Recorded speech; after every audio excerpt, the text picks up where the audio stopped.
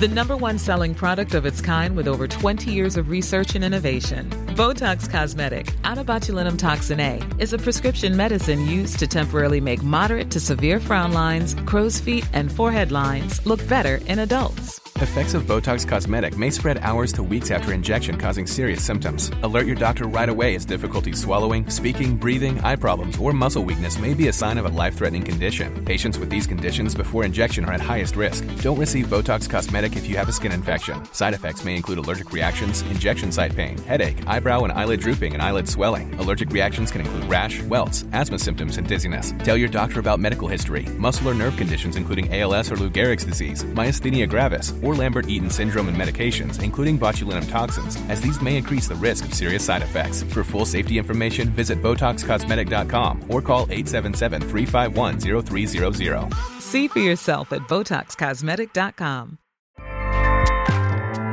Acast powers the world's best podcasts. Here's a show that we recommend. Hi, I'm Una Chaplin, and I'm the host of a new podcast called Hollywood Exiles.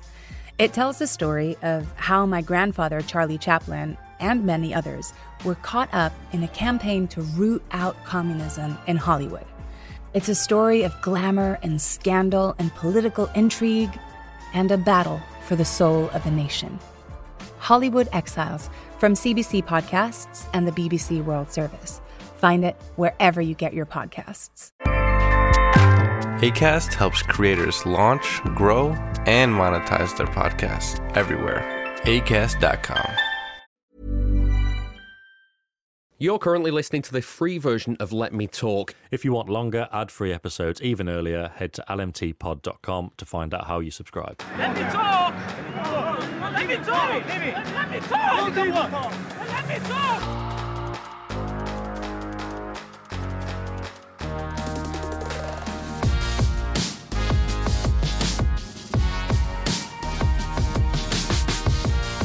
Hello and welcome to Let Me Talk Details, a respite from the weekly whirlwind of top-flight football. This is a space to break down the big-picture topics and get into the details away from the game-by-game analysis. I'm David Mooney. As ever, the Athletic City correspondent Sam Lee is with me. Hello. As is former defender Nedum. Hello, how are you doing? This show is also a platform for you to get involved as well. We'd love to hear from you, so email hello@lmtpod.com if you've got any questions, thoughts or ponderings about City or football in general. Remember, this is the free version of the podcast feed. If you'd like longer ad-free versions even earlier, then head over to lmtpod.com for information on how to become a member. So Niall says, David James playing up front aside, any decisions made by managers that genuinely made him question their position or IQ? Not just starting 11, but really baffling choices. How do you respond to that as a player? For example, Guardiola playing Silva at left-back. If it's not Pep, it would raise eyebrows.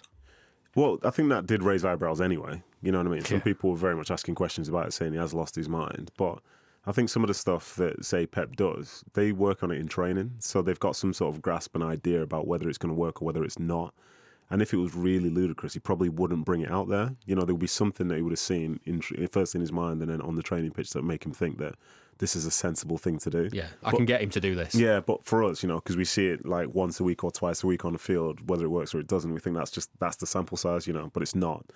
But in terms of, obviously, the Stuart Pearce and David James things, like, I would make a case, and I think it's a good case, that that's the worst managerial decision in the history of all of football. Well, the best of it is when I asked David James about it, he said, like, I hadn't been told about it. If I'd been told about it, I might have had a chance to at least practice something. Nah, listen, but, like, yeah, he told me he hadn't been told about it, but the shirt was ready. And yeah, but that's because Chappie had to get the shirt ready. Didn't have to tell David. No, that is true.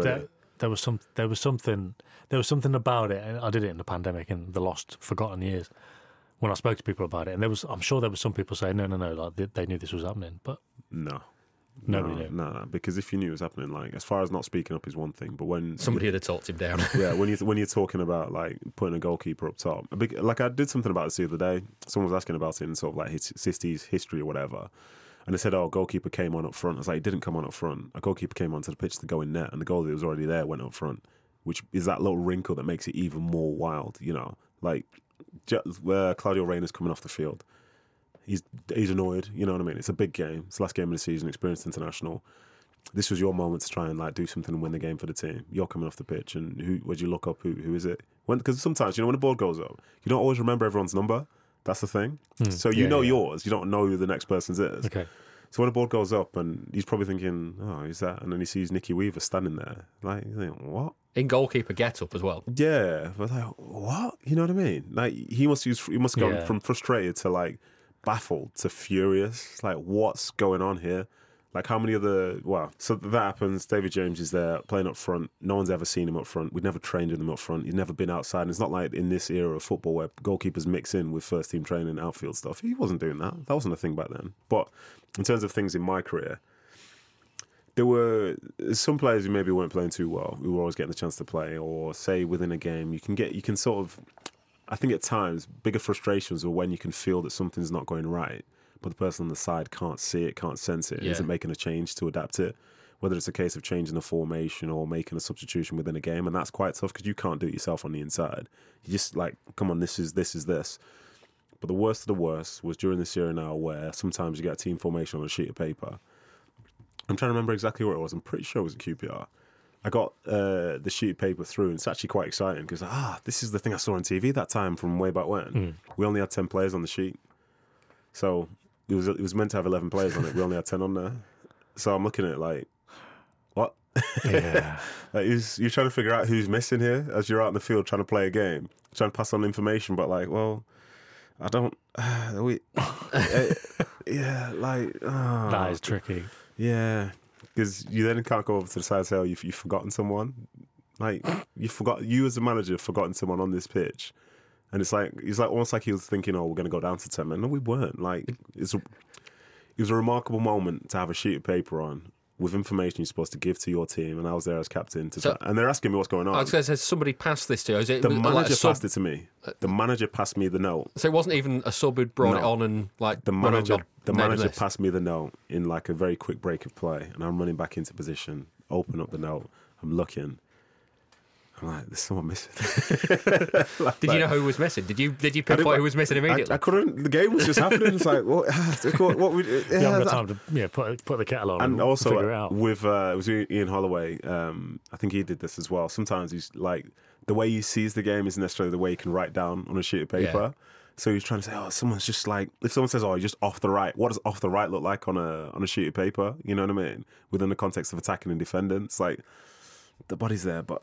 Just that's good. Yeah, just there, perfect. So yeah, I'd probably say getting a team sheet with 10 players on is probably as bad as I've seen. Well, obviously there's the one. There's the David one. James. We ignore that. That's world class mismanagement. But then the rest of it, I think I'd say not having enough players on the team. That's mad because I think when Liverpool won the Champions League in 2005, there's the thing about Benitez was doing a team talk at half time or whatever with the tactics board, and I think one of the players was like, "There's 12 players on there."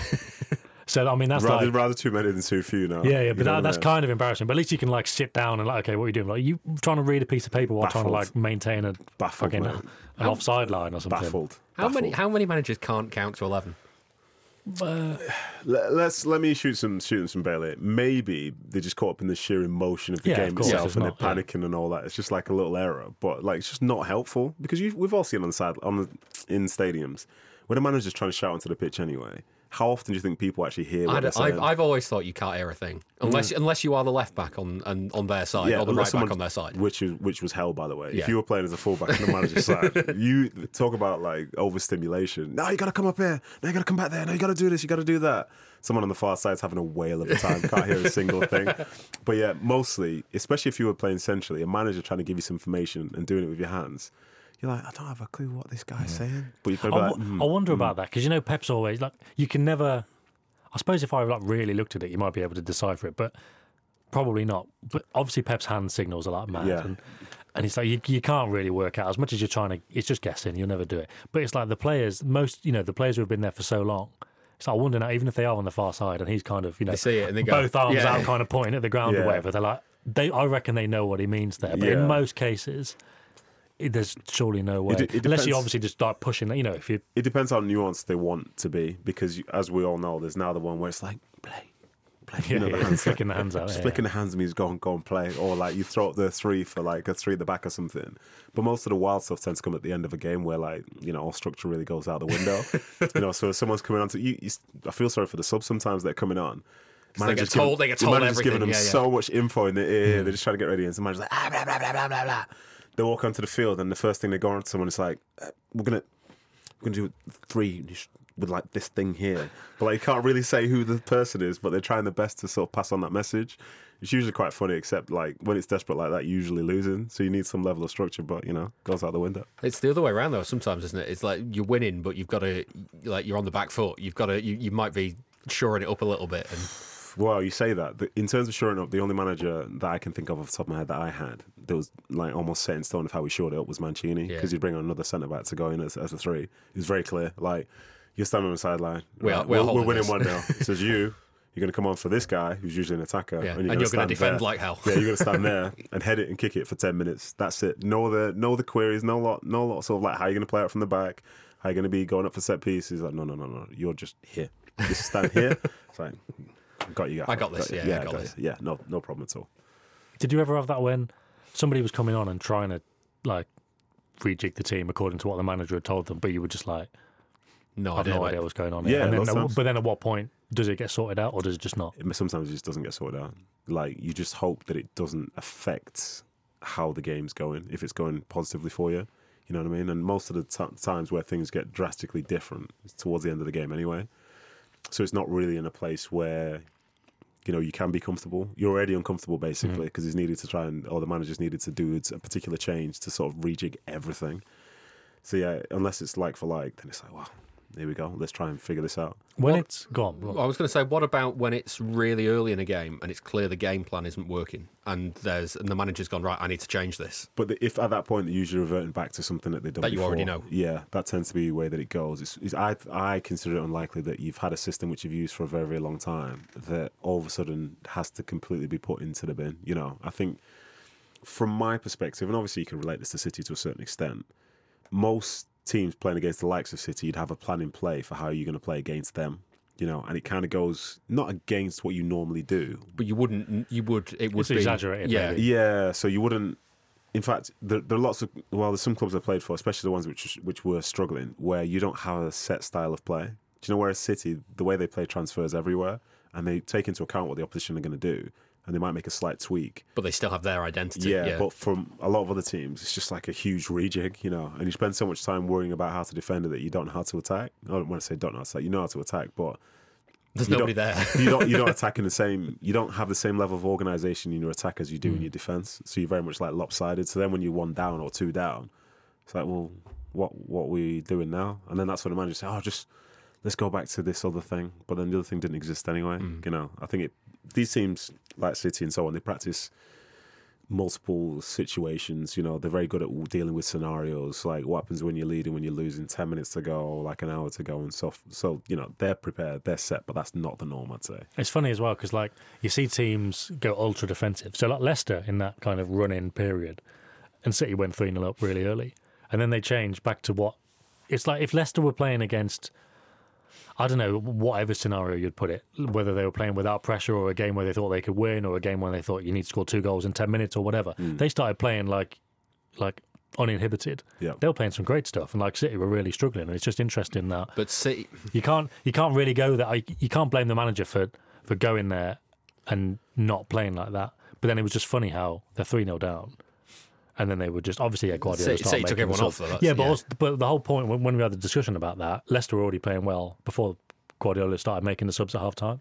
So they did definitely change after that 25 minutes. It's just interesting how those shifts happen. You know, you go with what you think sensible. It doesn't work, and then you go back to the other thing, and the other thing's actually better. I think it's the psychology of it as well, though, because some teams at 3-0 they'll like get worse, but then there are other teams at 3-0 who feel they've got nothing to lose. You know what I mean? So you start playing with under less pressure, because when you start the game, like how many teams expect to win at the Etihad? Chances are it's going to be not many. You know what I mean? So the longer they stay in with the game, the more like the pressure's like ramping up, and they're panicking like, hopefully I don't want to slip. If I slip, someone goes in. You know, we've got to take this chance. Come on, hang in there. You know, real high stakes.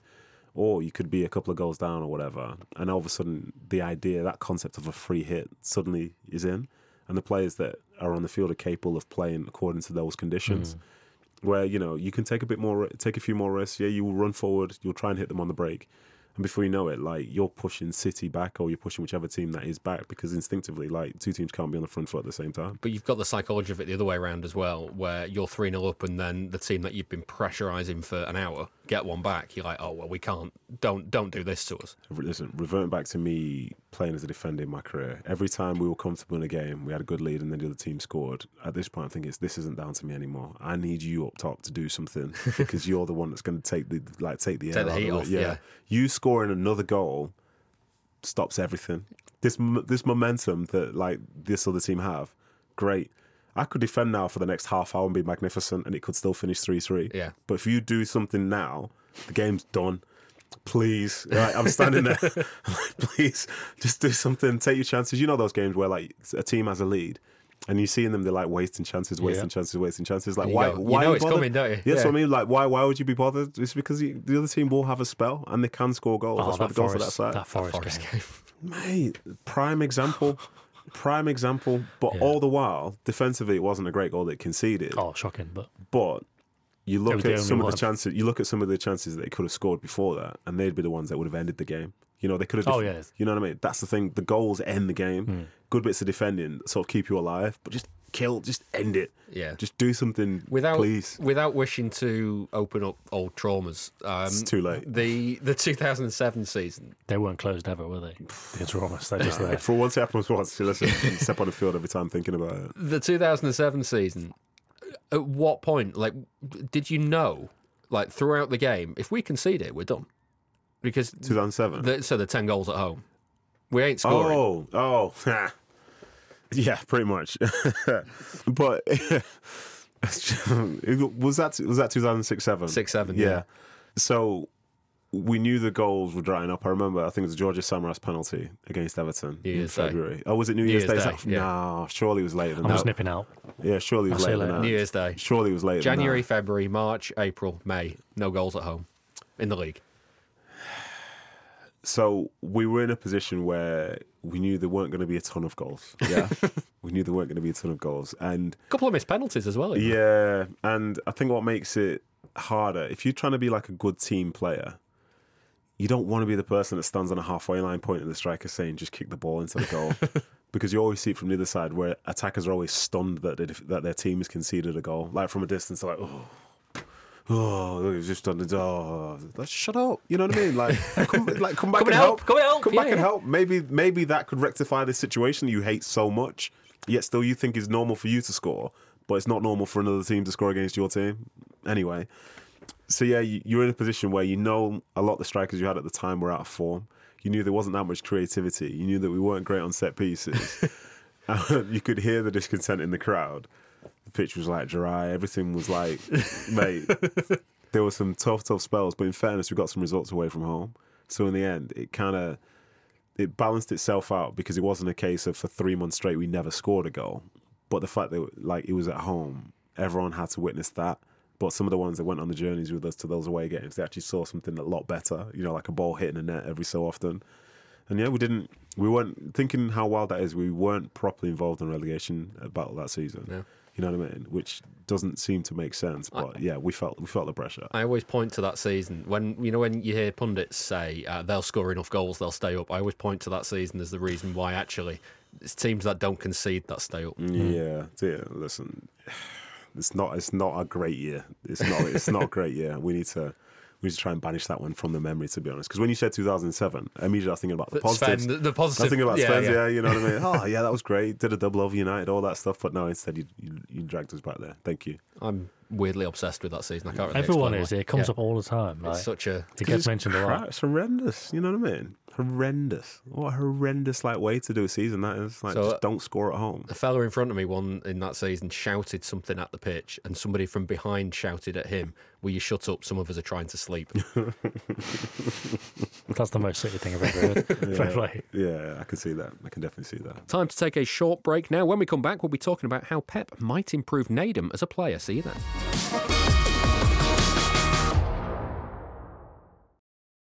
Let Me Talk is sponsored by you, the listeners. The best way to support the podcast is by subscribing via Memberful. You can pay as little as £2 per month, which gives you early access to all our podcasts ad-free, and they're packed with even more content. That gives you even more minutes of us to fill up your week. Subscribing is really easy, and the longer episodes will integrate seamlessly with your podcast app of choice, be it Spotify or Apple.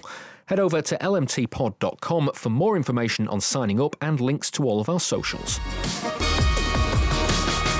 Man City Talk says, how would Pep improve Nedum as a player? How far is his ceiling under him? Is this a question for me? Well, you didn't see me. I've got some suggestions. So I'm like a bit of a thinker, as you guys probably know. So I'd like the challenge of being under a manager that wants to make you think about it. You know what I mean? To see a game in a different perspective, and to make things like clear as well what he wants. You know, there's some managers. Like I had one. How specific can I be on this? Do I just name names, or what do I do? Name names if you want. It's entirely up to you, mate. It's not our reputation, that's at stake. Yeah, exactly. Yeah. Sometimes I forget this podcast goes beyond this room. But you had a manager who always used to say, like, before games, just get the ball down and play. Good players play. Just get the ball down and play. And that by itself seems like a reasonable statement. But then, like, well, how do you want us to play? What do you want me to do? You know what I mean? So then we went out there, and people tried to show that character and tried to impress him by playing. Because he wasn't someone that was great with risk. So all of a sudden, he says, no, stop doing that. Get it long. So you're like, okay. But now, even worse still. So you can have a plan to play out from the back and things go wrong and people from the outside criticise you, but it's still part of the plan, so you do it. Yeah. But I tell you what looks worse is when you try and play long and you've got no plan about how to do that as well. Well, I was going to say, like, playing long, surely, like, as a risk, you're creating a percentage ball. You have to then win the ball when you've played it long. Not necessarily. You have to win the second ball. Yeah. That's the thing. But to win the second ball is when the plan comes in play. Because the first ball, I could play a ball long and someone could flick it on. But if nobody's there, then it's pointless. Doesn't matter, yeah. Exactly. Whereas, like, the teams that are really good at long ball, like, say, prime example, and it's not to say that they're just a long ball team, but like Brentford, last season when they played against City, a ball goes up to Ivan Toney, you've got two runners alongside it, midfielders coming up behind it. That's not by coincidence, that's a plan. So they know how to use that as a strategy. So then it doesn't matter if Tony flicks it on, somebody's running onto it. Yeah. If the defender loses it. the defender wins it, nods it They down. contest it from every angle. We saw it with City when they had to adapt to going man to man. At the start of the season, they didn't really know what to do. Yeah. And then through the course of those Brighton and Arsenal games, they got better at it. The second half of that Arsenal game in the Cup, when they brought Walker on, basically, and got players around the second balls and stuff. It's absolutely a thing. But, like, again, if you've not worked on either, whereas I think with Guardiola, he works on what he wants the players to do, what he wants the whole team to look like, and I think everyone on that field has an understanding of what they need to do and also what those around them need to do as well. So I think that brings out the best in those players. I think that's the reason why these players are obviously very good players anyway, but they've all gotten better. You know, if he was a manager who just brought in good players and they played well and everything was great, then fantastic. But every player, I feel, apart from, I can't even think of who not, I feel like they've improved individually. They've learned about the game. They understand how to work within that system. This is why people think City have never signed any duds under Guardiola. Exactly, because he just improves them. They've all gotten better, and they've all got their own sort of like individual bit of magic and so on and so forth. But you've seen their understanding of, say, where to be in games. They're in all individual brilliance of how to read certain situations, certain scenarios.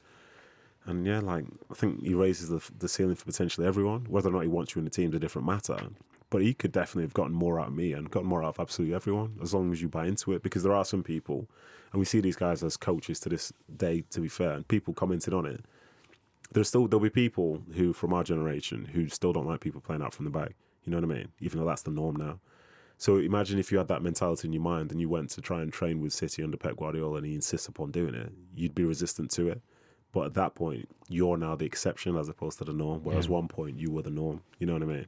So it's a case of, can you be open-minded to learn about a different style of football? And I definitely could do that.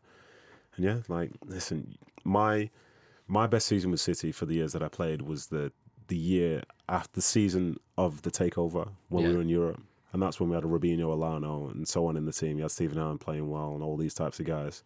So that's when the standard at that point throughout my City career had been at the highest. And that's when I played my best. So as I look back, like, you rise to the occasion, or sometimes you just get involved in the championship like I did at QPR one game. Get honest, we played Ipswich once, and the pitch was a mess. this game was a disgrace. I walked off the pitch. I think I made 3 passes, of which the third one was in the 90th minute, and I went, "This is a disaster." Like, I had more headers and clearances than I made passes in 90 minutes. I was like, "Yo, I don't know what's happened here, but this is apparently the way it's got to be." And that my friend, was heartbreaking. Yeah. I'm thinking in terms of like a possible adaptation. I think we've seen, even with Diaz now making a small adaptation where he's just holding onto the ball forever. You know, he's putting his foot on the ball like the Brighton centre-backs do. Even if he's not putting his actual studs on it, he's just holding it and holding it and holding it. I think he did it. He does it all the time, but I remember the FA Cup final as well.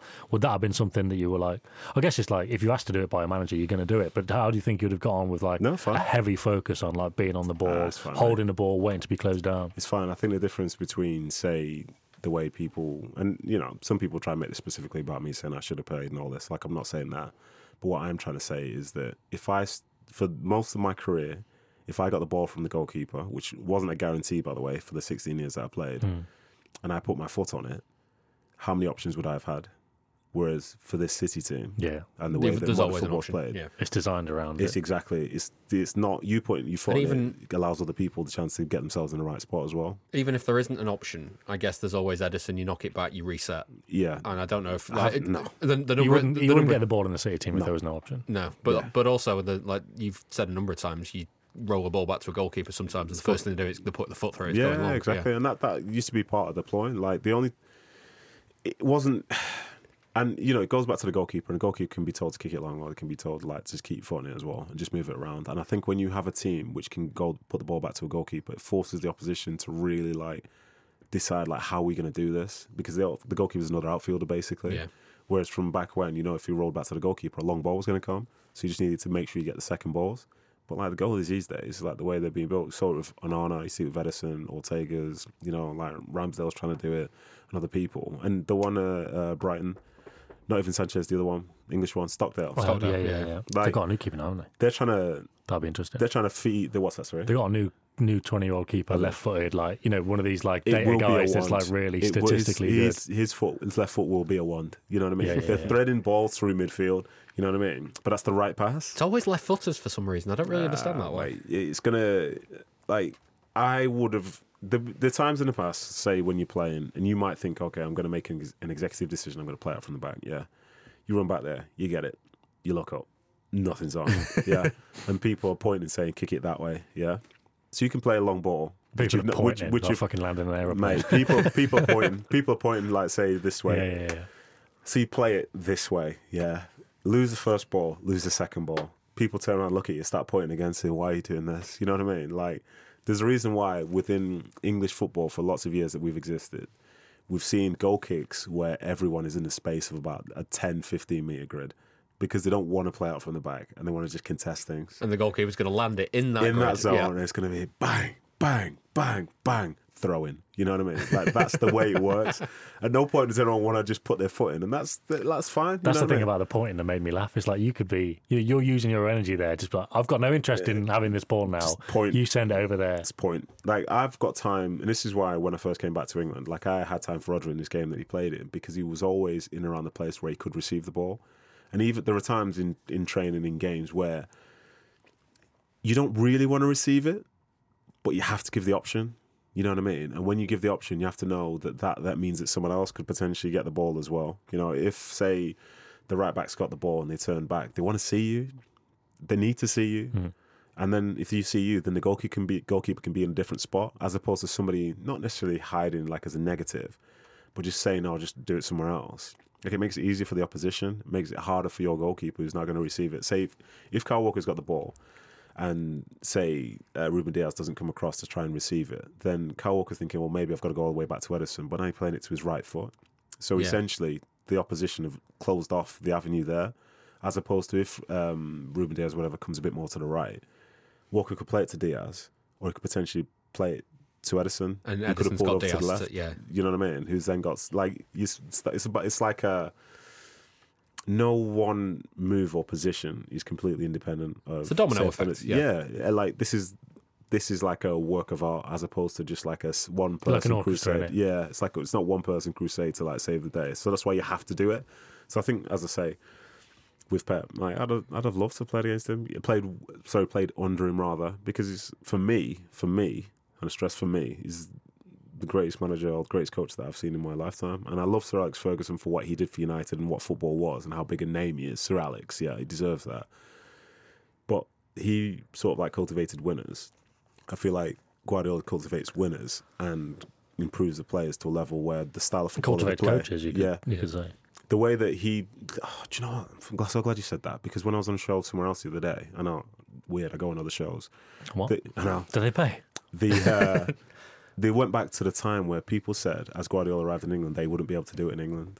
You know what I mean? And that, as far as bad takes go... Were they bringing out receipts, like mate, specific names and stuff? You just made me remember that. But as far as like bad takes go... Oh, right, I see. You know what I mean? Okay, yeah.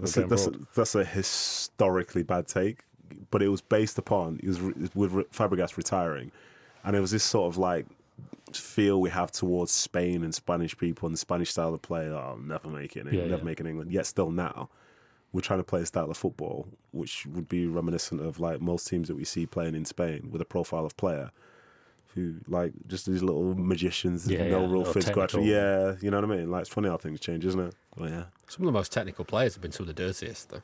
Yeah. David Silva could leave a foot in. Yeah, it's just because they're lazy, though. I don't want to defend. That's the thing. That's the difference. Just on that Guardiola, or I'd love to see him manage like Bolton or whatever, that because it's never said as a kind of interesting case study in, I'd like to see how that works. I would genuinely like to see how that works. That's always said as in, we'll see how good he is, like, see if he wins the Champions League with like Macclesfield or whatever. It's like, that's the game, is it? But also it's like, I would genuinely be interested in that. Just see what happens.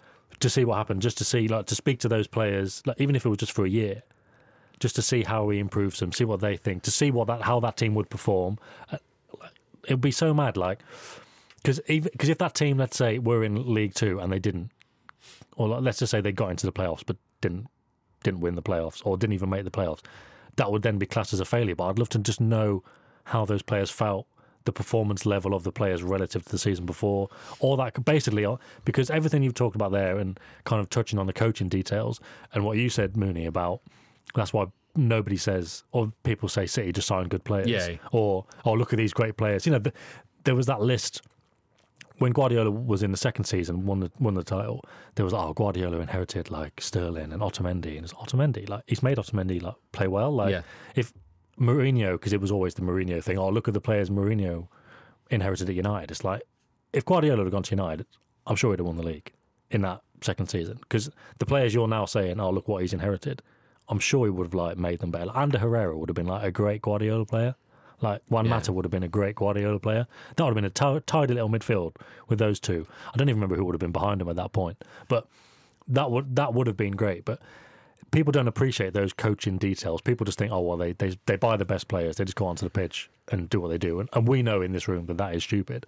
But I would like Guardiola, just that stupid thing that people say, I'd like to see him take over a League Two team. I would genuinely love to see it, because I'd love to see what improvements are made. Exactly, and the players at that level, like you say, Nedum, like, hypothetically, a player could be like completely resistant to what he wants to do, but realistically speaking, every player in that division is going to be like, fuck me, it's Pep Guardiola. Yeah, and like everyone's going to be like really on board with trying to do what he wants them to do. No. Do you not think? No, not necessarily. Just because, as well as say, in that sort of division, it's kind of against culture overall. That's why in some of those you might see 3 or 4 teams that like play a style of football. But then, at some point they revert to type, because most of the teams we'll be playing against will be just... Yeah, I suppose, do you think they've been a core of the dressing room thinking, mate, like, this is a different level, mate, you'll see. And the fields aren't exactly all going to be like the Etihad or the places he is mad about the grass as well. Yeah, like, he'll be losing his mind seeing a League Two pitch in December, you know what I mean? Like, what's this? Again, we talked about like the long balls and stuff, though. Do you not think it'd have to be like the best like long ball manager ever? I think because he's a winner, he'd find a way to make the team better. But that doesn't necessarily mean that he'd be successful within that space. Take the grass out of it. Like, if the grass isn't good, then boots it long. Yeah, I think. There was something like Cruyff's.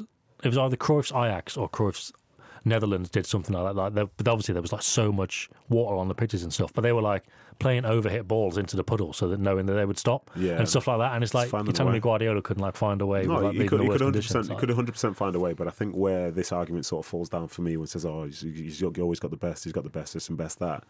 Like, if the players are bad, why do you expect a coach to come and make them great?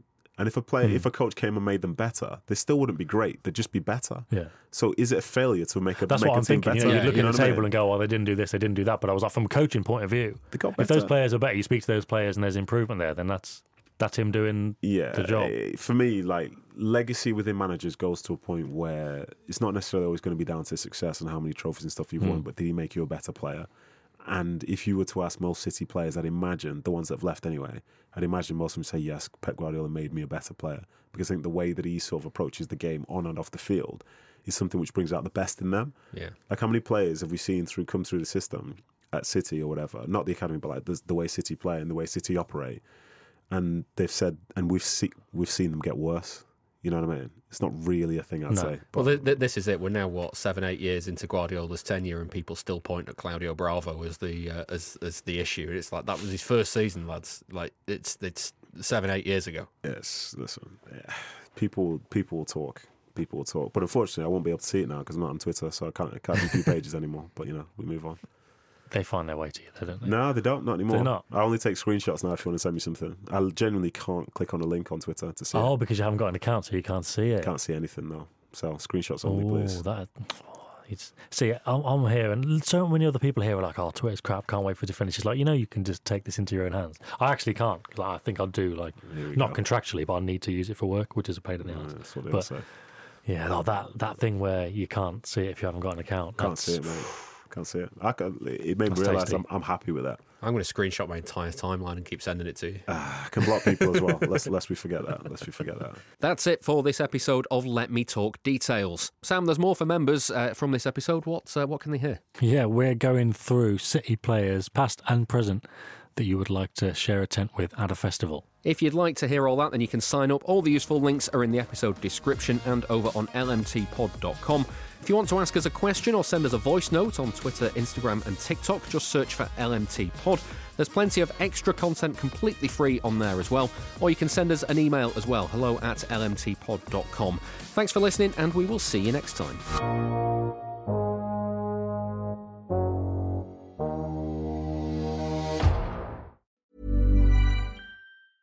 Selling a little or a lot? Shopify helps you do your thing however you cha-ching. Shopify is the global commerce platform that helps you sell at every stage of your business. From the launch your online shop stage to the first real-life store stage, all the way to the did we just hit a million orders stage. Shopify is there to help you grow. Shopify helps you turn browsers into buyers with the internet's best converting checkout. 36% better on average compared to other leading commerce platforms. Because businesses that grow, grow with Shopify. Get a $1 per month trial period at shopify.com/work. Shopify.com/work. Subtle results, still you, but with fewer lines. Botox Cosmetic, onabotulinum toxin A, is a prescription medicine used to temporarily make moderate to severe frown lines, crow's feet, and forehead lines look better in adults. Effects of Botox Cosmetic may spread hours to weeks after injection, causing serious symptoms. Alert your doctor right away as difficulty swallowing, speaking, breathing, eye problems, or muscle weakness may be a sign of a life-threatening condition. Patients with these conditions before injection are at highest risk. Don't receive Botox Cosmetic if you have a skin infection. Side effects may include allergic reactions, injection site pain, headache, eyebrow and eyelid drooping, and eyelid swelling. Allergic reactions can include rash, welts, asthma symptoms, and dizziness. Tell your doctor about medical history, muscle or nerve conditions including ALS or Lou Gehrig's disease, myasthenia gravis, or Lambert-Eaton syndrome, and medications, including botulinum toxins, as these may increase the risk of serious side effects. For full safety information, visit BotoxCosmetic.com or call 877-351-0300. See for yourself at BotoxCosmetic.com.